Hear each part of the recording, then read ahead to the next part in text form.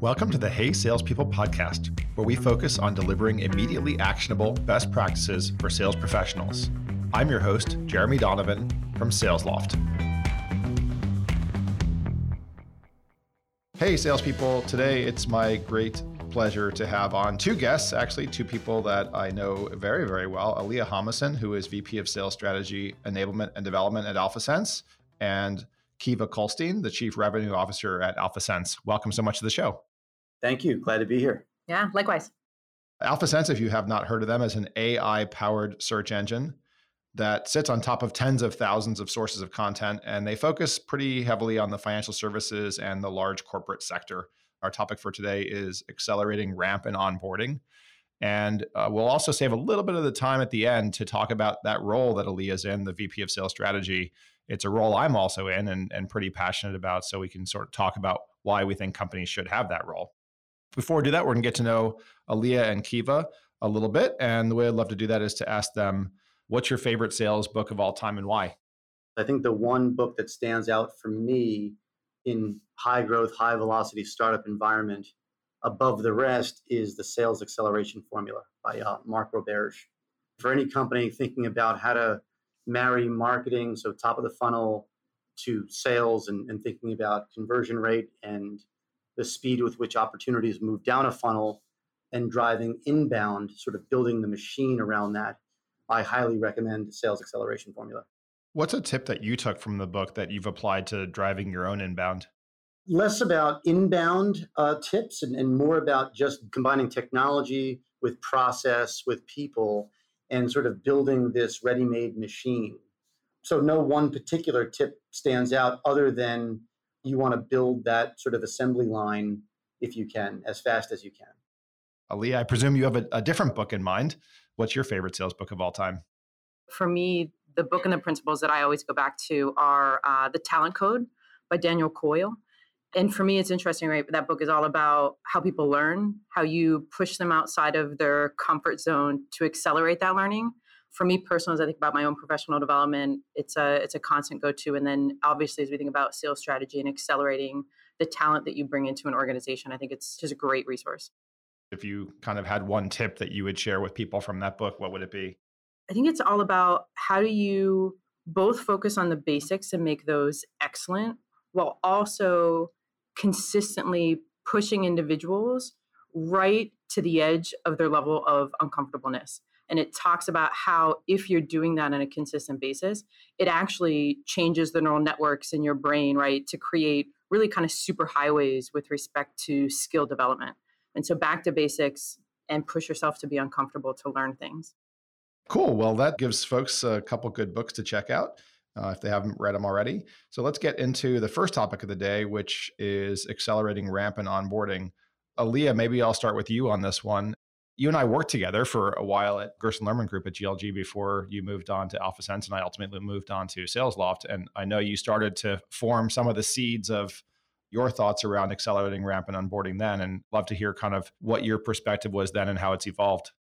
So I'll start by just taking a quick step back when we think about talent development here and strategy and enablement. We think about it in three programs. So the first is certainly our onboarding program, which is 3 weeks for us.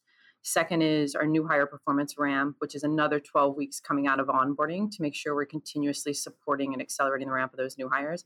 And then we have a third program of ongoing sales effectiveness. Essentially, the mandate there is how are we optimizing talent across the entire sales and service organization, whether you've been here 10 years or whether you've been here for one day. How my thought process has evolved is really getting into the weeds on how do you, for that onboarding piece specifically, how do you really dive in and make sure that you maximize the benefit and impact of those 3 weeks, right? Because on paper, that may seem like a long time, but in reality, it's not a long time. And so how do you prioritize the sessions you're putting forth in front of new hires? How do you think about the format of those sessions, the right people for those sessions? And then also, I think most importantly, and what recently I've been spending more time on is how do you kind of force that learning? How do you, through interactive sessions, tests, presentations, role plays, certifications, really kind of accelerate the forced learning so that people aren't just kind of sitting through sessions, taking notes, and on their own timetable digesting that information? How do you create steps in the process that put a little bit of anxiousness and fire in the belly with respect to, okay, I don't need to just sit here in the session and absorb this information. I need to know this information. And we talk a lot about becoming obsessed with AlphaSense and our personas and our industries and our product in that onboarding. And so how do you facilitate and develop a program that really amplifies and accelerates that? Leadership involvement in making sure that onboarding is successful is a huge priority for you, Kiva. How have you personally been involved in that onboarding process and or the design of the program? I worked very closely with Aaliyah to design the program in the beginning and then to tweak the program over time as we find something should be pulled forward, something should be removed. But I think most importantly, it's about setting, for me, as far as my involvement in the program, it's setting expectations up front, meeting with the new hire class on that very first day to explain what is expected of them and what they should expect of us. And we talk a lot about sort of commitment to your own professional development and the seriousness with which we expect them to take the next 3 weeks. That time will speed up very quickly after these first 3 weeks are over. And so this is the last time they will never have any other responsibility at AlphaSense other than unto themselves, right? Other than learning the product and the people and the process. And so we make very clear we want them in early and out late, and that they'll be presenting in front of management, peers, and that it's a fairly intense new hire onboarding. And so for me, in terms of my involvement, it's really, with the exception of the session or two that I run, it's making sure that is understood up front. We tell a story about a commercial that used to air in the 80s for the Marines, where a ragtag group of guys walk into the Marine recruiting office, and the scene cuts to their boot camp, and they're crawling in the mud under barbed wire while being shot at, and all sorts of images like that. And the end of the commercial are these three guys standing stick straight in their beautiful blue Marine uniforms with their silver swords at their sides, prepared for battle. To some extent, I like to think of that as sort of what we're doing for these folks who come into AlphaSense from all different places and are expected to be prepared for battle coming out of the new hire onboarding. You guys talked about incredibly high expectations in early, out late, and then painted a picture of the few, the proud, the Marines. What are some of the trials that new hires need to go through in the AlphaSense onboarding program? It's a ton of project work. It's certifications on objection handling and discovery and the deck and the demo, making sure they deeply understand how to articulate value by persona. We're selling to so many different verticals and so many different functions. It's important to understand how to communicate the value of the platform to these different functions within each of these different verticals. And that takes some time. For us, it's 3 weeks. And that week one for us is really focused on know the market. So industries we sell into, and then the personas within those industries that buy from us, and then use cases specific to those industries and personas within our product. Even starting from day one, where we give them an exercise that is meant to simulate as best we can kind of some of the pain and challenges that our clients may face in a world without AlphaSense, then give them access and then have them do the same assignment with AlphaSense to kind of feel, again, as much as we can firsthand the challenges and pain points of our clients. And then at the end of day one, we give them a homework assignment that they're going to present in front of our sales leadership team at the end of that first week, which is essentially the first hint they get at around the seriousness with which they need to be taking the sessions. And so, the homework assignment isn't about going out into the world and finding information to present to us. All of the information that is part of that homework assignment and that presentation is given to them in the sessions. What the homework presentation starts to force is that new hire internalizing that information, starting to find their own voice in an articulation of AlphaSense, an articulation of their personas, roles and responsibilities, challenges they face, how AlphaSense can help them solve those. And so, again, I think heightens the seriousness with which you need to digest information, and also the speed with which you need to digest that information, because it is part of that week one. And then moving into weeks 2 and 3 for us, which are heavy role play and certification based.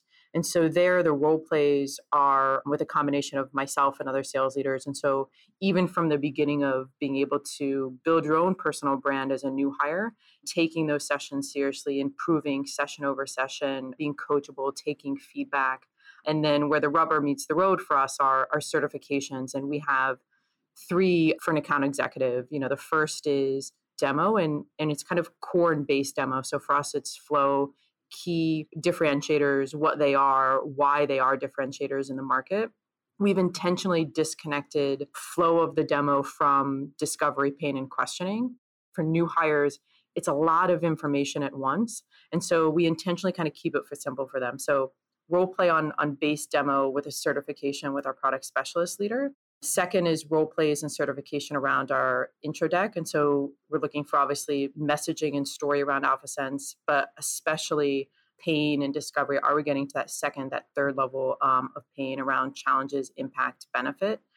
And then, like I mentioned earlier, that third one is we do another demo, but demo with discovery. And so putting those pieces together, right? Because it's one thing to explain to someone how to use a product. It's quite a different task to compel them to buy it. And so that third certification is how do you take base demo flow and weave in pain, questioning, and discovery throughout that. So you get the client to start to connect the challenges that they've talked about AlphaSense being able to potentially solve with what they're seeing in the platform. And the bar for those certifications is client readiness. And we have a high bar for client readiness. And we have new hires that are exceptional once they get out in the field that may need more than one pass of that certification. And so we take it seriously and do multiple passes if we're not A+. I actually want to rewind a ways back to the social contract that you mentioned, that you guys outline what's expected of the new hires and also what's expected from you as well. What are the things that you commit to for them? I think it's a couple of things. One, as Kiva mentioned, right, setting the tone right up front that there is a commitment and buy-in and support from senior leadership. And that certainly starts with Kiva in the first half hour of day one, but is also a commitment that they see from our executive leadership team throughout that week one, where they're getting exposure and time with each of our executive leadership team members to talk about, vision for their function. But I think equally as important is how that leader can work for that new hire and how that new hire could best work with that function in that team. And so for us, it certainly starts top down. And then the commitment broadly that we give is for us, we've got, as I mentioned, right, this program is covering personas, industry, pain, discovery, demo, et cetera. And we have an army of stakeholders internally that support new hires in a really robust way. One of the pieces of feedback we get from new hires all the time is around how impressed they are with the level of support they've gotten across the entire organization when they start.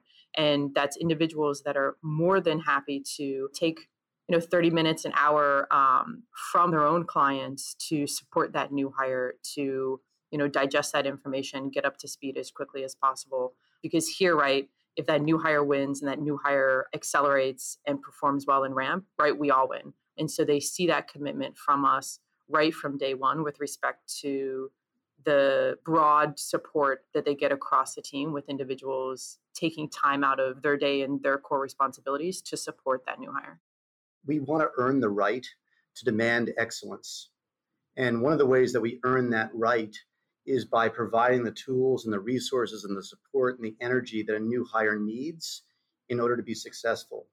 And we feel like if we've done that across the entire organization for our new hires, then we've earned the right to demand that they be excellent. And we can confidently say we're not going to allow mediocrity to live inside this organization. And that's a really important part of our job, is to put the best team on the field at all times and to be constantly evaluating the performance of our sales team. And so if we are doing our job in delivering them the support mechanism that they need to be successful, then we're owed something back. And what we're owed back is the hard work on the other side.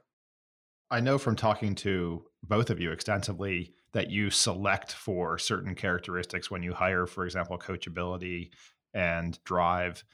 I'm sure that every once in a while someone sneaks through If you reflect on where people kind of snuck through the process and, didn't turn out to be as coachable or as motivated or have that fire you were looking for, where do you think the miss was? What adjustments would you make to your selection process to find those?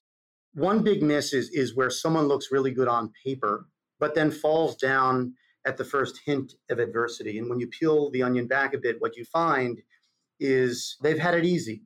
I go all the way back to their childhood and on through college and where they got their MBA and their first few jobs after college. What you find is most of life has come easy to this person. And so working in a high growth, high velocity startup with very, very big expectations thrust upon every single employee, when they face that first hint of adversity, if they've not already built the tools to overcome, they fail. For me, during the interview process, making sure that we spend some time talking about personal or professional adversity and how they built the tools to overcome is a really important part of the interview process. And when I've missed that or forgotten to do that, it's bitten me in the end. The other I find is folks who I say have sold gold in a gold rush. And so on paper, it looks as though they've been very successful. And I guess they have been in terms of how well they've done at each of the companies they've worked for, how much money they may have made, President's Club and Winner's Circle and things like that. But again, when I peel it back a bit and look at who they were selling to or the company that they were selling for, it was usually not the underdog or the company that looking to displace an incumbent. It was the dominant player in a space. And so we need folks who come into this company having worked for underdogs, who have the sort of resourcefulness and grit and desire and fire in the belly that is required to work inside of an environment like this one, where we don't yet have it all figured out. And there's an expectation that you come in with fresh perspective, new set of eyes and ears, and you desperately want a seat at the table to help us think through some of the challenges that a company of our size at our stage faces. The one thing I would add to that is coachability. I mean, it's probably not a surprise. We're such a learning-based culture here at AlphaSense. And one of the things that I think is so special, makes me love coming in and day out to work with the sales and service team here, is the fact that you have folks that have been doing this and doing this well for a long time, but aren't satisfied. They're pushing themselves day in and day out to be better today than they were yesterday. And so that coachability piece for us is really important. And one of the things that we've added in the past couple of months to our interview process, which I think has been a bit of a game changer, is we actually have individuals pitch us AlphaSense. And specifically, we give them our intro deck and we give them a quick demo, and we have them pitch us that deck and that demo back to us. So not an insignificant task. But in addition to that, where we can start to gauge executive presence and other things like that, we also walk them through feedback. And so we use a build upon and think about structure. So those build upons are things that we thought the individual did well. Think about being areas that they could consider doing a little bit differently to be successful. And we're heavily looking for how that individual is reacting to that feedback to really give us tangible data points around coachability. I love that you're having them pitch your company back to you. I over the course of having made my own mistakes of asking people to pitch me anything, I definitely learned that having them pitch your company to you is important because it shows that they care about the job. It shows that they learn. I also love that you're monitoring the reaction to the feedback. Do you also have them, after you give them the feedback, pitch again to you to see if they were able to absorb and change? No, I think it's such a great question. We don't. For us, the next and final step is that kind of gives them the green light to have time and speak with our CEO. It's an interesting idea though, but at the moment we don't. We also are not currently incorporating in the process because it kind of adds an extra step, but I think it's super valuable. Let's talk about the second phase of your talent development program, which is the new hire ramp. How long did you say that lasted for? It's 12 weeks. I would assume that they have a ramp quota during that time. They do. Yeah, and it's not just revenue, but it's all the activity that leads to revenue. Every month from month 1.5 to month 6, they're responsible for a set of KPIs that include things like calls and meetings and live meetings and meetings with current clients and meetings with prospective clients, demos, trialers. We put prospective customers on trial, a very specific conversion rate, and revenue. And so they're measured against each of these KPIs months 1 through 6. And of course, most important, and the whole reason we're talking about this today, is the speed with which we ramp our sales team has a direct impact on our ability to exceed our target. And so we are constantly thinking about how to accelerate the ramp for a new hire. And so paying careful attention to all of those KPIs and more, not only their pipeline, but how much of their pipeline is early, mid, and late, and the velocity of that pipeline sort of as you're moving opportunities from early to mid to late, making sure that they're covering off on all these KPIs in their first 6 months, giving us confidence that they'll be successful. That's a lot of KPIs to track. How are you actually able to track all of those and get all of that information consistently fed back to the individual rep? I think it's worth denoting. So there's a whole host of metrics, like Kiva mentioned, that we track as a sales leadership team. And then to your point, right, in some ways you have to simplify the life of the new hire, right? And so there's what are we tracking as a leadership team? And then what are we consistently putting in front of those new hires so that they know that they're pacing and doing what they need to do? The KPIs that we put in front of a new hire on a weekly basis, and not just in a dashboard, I think it's important to note, Kiva is personally sending a note to all of the new hires that are stack ranking them on these KPIs. And to me, that's much, much higher impact than simply having a dashboard where they can go to track process. And so for new hires, what we're doing is we simplify their life to 4 metrics. So are they on pace for meetings held? Are they on pace for the number of net new trialers that they're putting on trial in a given month? Are they on pace for opportunities? And are they on pace for closed won business? And then as a leadership team, obviously, we're working through and pay close attention to other KPIs and nuances to those KPIs. But for a new hire, essentially, what we think again, back to what we owe them, we think we owe them that equation of if you're having these amount of meetings and if you're converting with what the business typically does, that should allow you to be on pace with this number of trialers and this many opportunities. And essentially, if you are doing those top of funnel things and those mid funnel things, then close won business is simply an output. And you will get where you need to be if you're doing those first 3. Leah and I are actually writing a book together. And this weekend, we were working on a compensation chapter. And this actually makes me think about during that 12-week ramp period, how do you guys handle compensation? Are they on their standard plan at that point? Are you compensating on activities? Do you have a recoverable or non-recoverable draw in there? I'm curious how you handle that phase of onboarding. They're on the standard comp plan from day one, but there are instances where we have offered a decelerating ramp for achieving KPIs in months 1 through 6. It's actually something that we're tossing around right now, thinking a lot about sort of how we compensate for months 1 through 6, recognizing that the sales cycle may be 90 days or so. And so it is unlikely, regardless of how effective you are, you're going to close much business in the first 3 months. What I like to say, though, regardless of the compensation for the first couple of months someone starts at AlphaSense, is anyone joining any new company should think of their first year earning potential, not months 1 through 12, but months 6 through 18. I think in order to level set for yourself and for any new hire, you sort of need to communicate that that is likely the time it will take for them to become fully productive in the role. And so everyone is going to leave behind pipeline, they'll leave behind opportunities.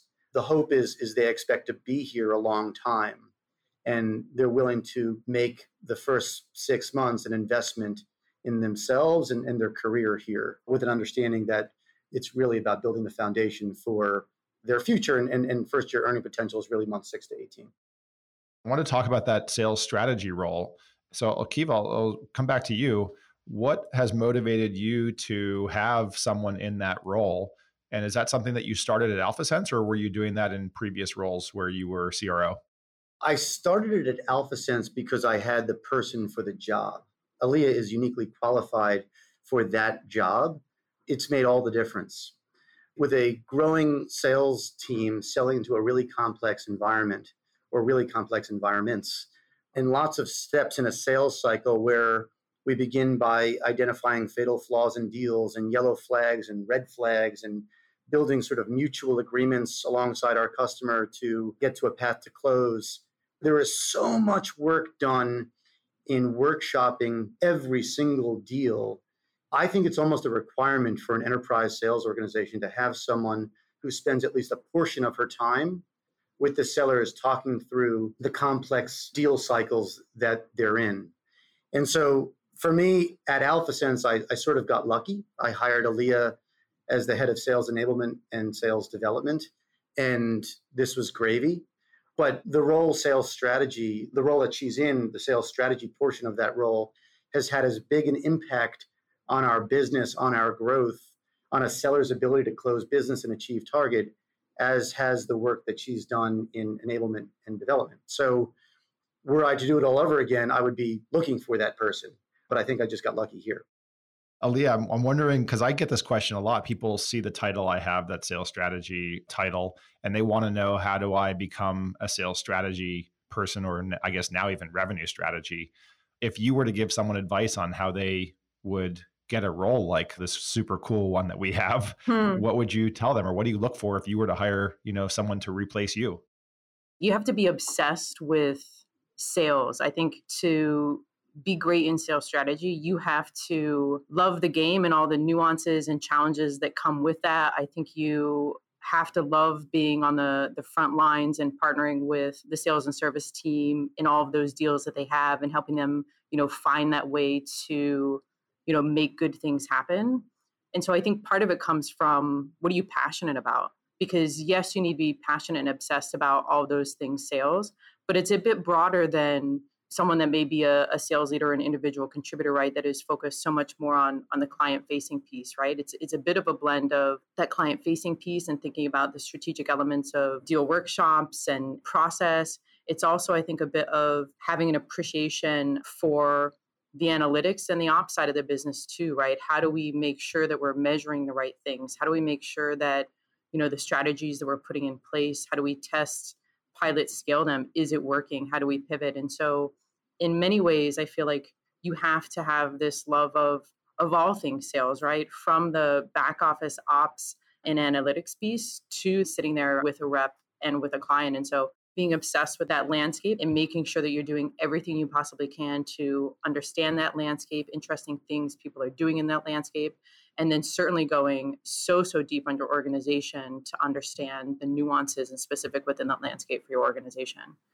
I think that other piece of making sure that you are able to have one of these roles, I think, is the people you work with, right? And I think part of it is not every CRO, CEO is going to have the same vision for what this role could be. And so making sure that you find those people and you align yourself with those people that are going to be thinking about the role in a very strategic way and are going to empower you to create that role and perform in that role and develop that role in that way, I think is equally as important as what you're doing on your own with respect to best practices and learning and being kind of obsessed with all things sales. We believe, and we often say, nobody sells alone. This role, and Aaliyah in particular, is sort of the embodiment of that. When you think about what it takes to close down big deals, it's not just being an effective sales professional. It's also learning how to marshal internal resources to help you get deals done. And one of the most important resources is this sales strategist who serves as a partner to the seller, to the sales manager, to help them think through some of the nuances, as Aaliyah described, of the deal. Well, I want to thank you guys so much for the time. It was great chatting with you about RAMP and onboarding and ongoing training in general and about the sales strategy role. If people want to learn more about AlphaSense or get in touch with you, how would people find you? I have the benefit of a fairly unique name. So Aaliyah is ALEA. And so you can find me as Aaliyah Hummus on LinkedIn, on Twitter, although I'm primarily on LinkedIn. And my email is on there as well if you'd want to reach out. And then Kiva, how should people find you? Kiva Kolstein on LinkedIn, K Kolstein at alpha-sense.com. And I'm happy to meet with anyone. We are growing and really excited about bringing top talent in cross-functionally here. So if there is anyone interested in talking about the future of AlphaSense, please get in touch. Well, it seems like every week I have a new friend join AlphaSense. So you guys must be doing something right. Once again, I'm your host, Jeremy Donovan from SalesLoft. Laura Hall is our executive producer. Our artwork is by Greg Klingshern. This episode was edited by Peter Lopinto. Subscribe to us on your favorite app to learn more immediately actionable best practices from our awesome guests. Thanks for listening to the Hey Salespeople podcast.